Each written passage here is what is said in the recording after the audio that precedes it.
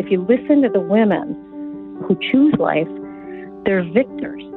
And if you talk to the women or listen to the women who had an abortion, they say that it was like another trauma, like they were raped again. They were surgically raped. This is the Best of the Week on Relevant Radio. Ever since the overturn of Roe v. Wade, one of the tactics that we see right now is that the culture of death, that pro-death side, they've been trying to scare people to vote in favor of abortion. And here's what they say. They say, well, if you get pregnant, what are you going to do if it was your daughter that got raped, right? Well, what would you do? Would you want her to carry that baby? What happens if you get raped and you become pregnant as a result? Would you want to carry that child the rest of your life? And of course, you see a lot of people who are totally anti-abortion. When it comes to rape and incest, those are things that they're like, well, in those cases, but it really breaks the logic, right, of the dignity of the human person and when life begins and who has a right to take a life and who does. I mean, there's a whole lot that goes. But those are issues that pull on the heartstrings. My gosh, rape and incest? That's an argument we're hearing a lot more now because it puts fear into people, especially women who have, what happens if I do get raped? I need to have the right to have this abortion. So the psychology behind it's easy to see. Women suffer great shame when they're raped. And rape is really, it's a crime of violence. The so-called solution is to wound the woman more, right? To have an abortion. That's a solution. You don't have to suffer anymore. Abort your child. Get rid of the baby. It's easy. It'll ease your psychological suffering, and that's not true. It'll compound it, is what it does. What they don't tell you is how much you're going to suffer, not just for the rape. My heart goes out to any woman who's gone through this. I can't tell you how my heart goes out to you. I certainly don't want you to be haunted, not just by that, but by the guilt of knowing that you terminated a child. The truth is that you don't have to bear the shame if you allow that child to be born. Put the child up for adoption, right? Give it to somebody who desperately wants a child. Or allow that child to be part of your life. The child's innocent, right? We know that from many women who've been raped and impregnated, allowing the child to be born has changed their life. And Mary Higgins is one of those women. She was actually date raped back in 1980 and decided that she'd give her child up for adoption. That daughter right now, 44 years of age, and has brought two beautiful grandchildren into Mary's life. And Mary's here to share part of her story. Mary, thank you for your witness, and thank you for being here. Oh, it's my honor. Thank you, Drew. So, you hear these stories, and I'm hearing so much more of it from the mainstream media, and this is a huge political issue too, of course, abortion. There's a certain fear out there, and I'm not a woman, I'm a man. I look at this from a slightly different perspective, but the thought of being raped and then having to carry that child, that's something that just resonates with a lot of people who even are pro-life. They think, in that case, or in the case of incest, those are the exceptions. Why are they not valid exceptions? And maybe share a little bit of your story. Okay. So when I was 18, I was a freshman in college, and I was date raped and became pregnant. And I placed my daughter for adoption. And then 17 years later, we were reunited, and she was 5 miles, not even 5 miles from me. And I have two grandchildren today.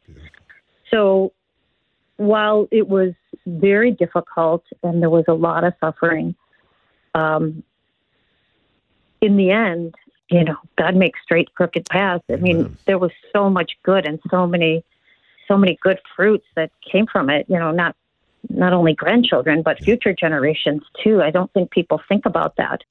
What was your formation like? I mean, you're raped. Did you consider ever having an abortion? What was that moment like? I never did. I think it was always burned in my conscience that every gift is a life and every life has dignity. And I knew the truth that life began at conception. My parents I remember the day, January 22nd, 1973. I was 13 years old. I remember coming home from school and the news announcing that abortion was made legal. And my parents were devastated and shocked that abortion could be legal in our culture. Yeah, right. And so we talked about it. And I also had a friend in high school who got pregnant, and my mother sat me down and said, she is doing the right thing, support her, it's going to be hard for her. And so I was already formed. I never once considered abortion. I went to a counselor at the college I was at, and she sort of told me that because I had already made the decision to have the baby and place her for adoption, and I said it was hard, and she said, well, there's other options, Yep. And then when I confronted the father of the child, he said, take care of it. Yeah. And I said, it? And he said, yeah, I will pay for it. You're not gonna have it. And I said, yeah, I'm going to have a child. I'm not having an it. Wow. I will not take the life of any child. So the coercion was there. Yeah. As soon as I told my family, as soon as I told my mom and my parents, Yeah. I had a plan. Mary, what was it like giving the child up after carrying it 9 months? It was horrible. I mean, it was horrible to leave the hospital without a baby. But I mean, I also was 18 years old at the time. Yeah. And I knew that I was not equipped. I believed strongly that, as I still do, that a child needs a mother and a father. Amen. And so it was sacrificial love. It was very hard. The culture wasn't always easy. I remember I was in labor for more than 24 hours, and the doctor who was delivering the baby said, you won't make this mistake again, will you? Oh, I was like, oh, yeah. I'm like, I've seen you for 6 months, and I guess you don't know the story. Oh, my gosh. So it was hard. And then there was a social worker at the hospital who said to me, she pulled me to the side and she said, blood is thicker than water. You should not place your child for adoption. Yeah. And I don't know where it came from, but I said, and love is thicker than blood. I love that. I don't know where it came from. I mean, it was not me. It was the Holy Spirit. My oldest son and daughter-in-law, they just recently adopted. And my wife and I mean, we love that child so deeply, so passionately. Family is not about DNA. It's not about genetics. It's about love. That's really what it's about. That's the bond that holds somebody together, right? You might share the same bloodline, but look how fractured so many families are. I think what you said there was so beautiful. And what you did was heroic sacrifice. You sacrificed for love of that child because you wanted to have a better life. How did the child come back into your life? Well, that's interesting, too, because, when you watch, like with the media, how the media always tries to portray adoption as a negative, the truth is 99% of adoptions are successful. And so when, like, at each birthday that she had, I actually celebrated. I mean, I was like, wow, somebody's having a 4th birthday today. Somebody's having a 5th birthday today. I wasn't pining away. Now, I was always open to reuniting. And so what happened when she was a senior in high school, a friend of mine called me and said, I know where your child was placed. And so I had a third party contact her mother and say that in the event, if she was ever looking, I was open to it, but I was not in any way going to intrude on her life. And she said, well, stay posted because I promised her whole life that when she turns 18, we will find you. Oh, how beautiful. And then her mother called me. And then she graduated from high school, so she was 17, and she said, you're still going to help me when I'm 18, right? And she said, well, she called. And so then we met. And in fact, we were talking about this just Saturday night because Sarah, her daughter Millie, just turned 6. Wow. And so we were at the birthday party. Beautiful. And we were revisiting all this. And it goes back, Mary, to what we were talking about. God brings good out of every situation. Romans 8:28, right? And we may not see it, right now, and 40 years ago when that happened to you, you probably did not see how any good could ever come from it. And now you're celebrating your grandchild's birthday. I mean, that's how God can work. And I just want to say to any woman who happened to be listening to my voice right now, if you are pregnant and you're thinking about terminating your child, do not do it. It is a gift from God. Life is a gift. It's a treasure. Not everyone can have it. And God will bring good out of your situation. Trust me, it'll be the greatest decision of your life. You know, the Speaker of the House, Mike Johnson, he speaks very eloquently about the fact that his young teenage parents chose life. And I often think, well, what would their life be like? And certainly he wouldn't be in existence right now. And the impact he's making, you know, on Capitol Hill and in other lives, promoting life, it's so important. Whatever happened to the husband? He didn't want to have the child, was going to pay for the abortion. Is he now in the life of the child? Has he changed? Are you in communication with him? What happened there? No communication. She's never had any desire to find him. Nothing. No.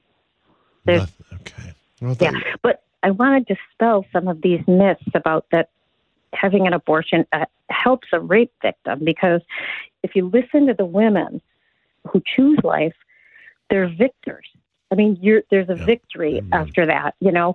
And if you talk to the women or listen to the women who had an abortion, they say that it was like another trauma, like they were raped again. They were surgically raped. So I think that's one of those fears, like, oh, how could you subject a woman to that? Well, and the other thing is, where else in our culture do we punish children for the sins of their father? Yeah. Like, I grew up in Chicago. I mean, I had friends whose parents, grandparents were well-known mafia people. Yep. You know, they were in organized crime. Never do we punish their children for that. I mean, we don't line their children up and shoot them because their parents were criminals. But in abortion, for some reason, it's okay. It's really the work of the devil. And the other myth or fear, I think, that gets put into the hearts and minds of somebody who's in the situation of a crisis pregnancy is that their education will be ruined. And while my education was delayed because I had to take time off to have her, I went back and finished and graduated with honors and then went on to get my master's degree. And so school might have to get put on hold for a semester or, you know, a time, but it's just another lie that your education's going to be ruined because. So true. What would you say to a woman right now who's considering having her child aborted? Maybe she has been the victim of some sort of trauma. What would you respond to those? What would you say to her? What would you respond to those who maybe even are encouraging her to do it? I would say that it would be the worst decision of her life, and that the best decision would be to choose life. Yeah. And I would try to help her in any way, you know. Well, I'm grateful for your message and for your witness, for your courage as well. Is there anything you want to promote or recommend? Is there a resource out there for women, or are you involved in something you think that we should be aware of? Well, I'm involved in the pro-life movement in many ways, but I would say support Relevant Radio. And if I can give a little plug to your drive, now is a good time to donate stock because it's appreciated a lot and no one has to pay taxes on donated stock. So I would say to the woman too, Drew, I would say that this child is unrepeatable, irreplaceable. Yeah. And while you may not be ready to have that child, there will be no other child that's this child. You know, this is unique DNA.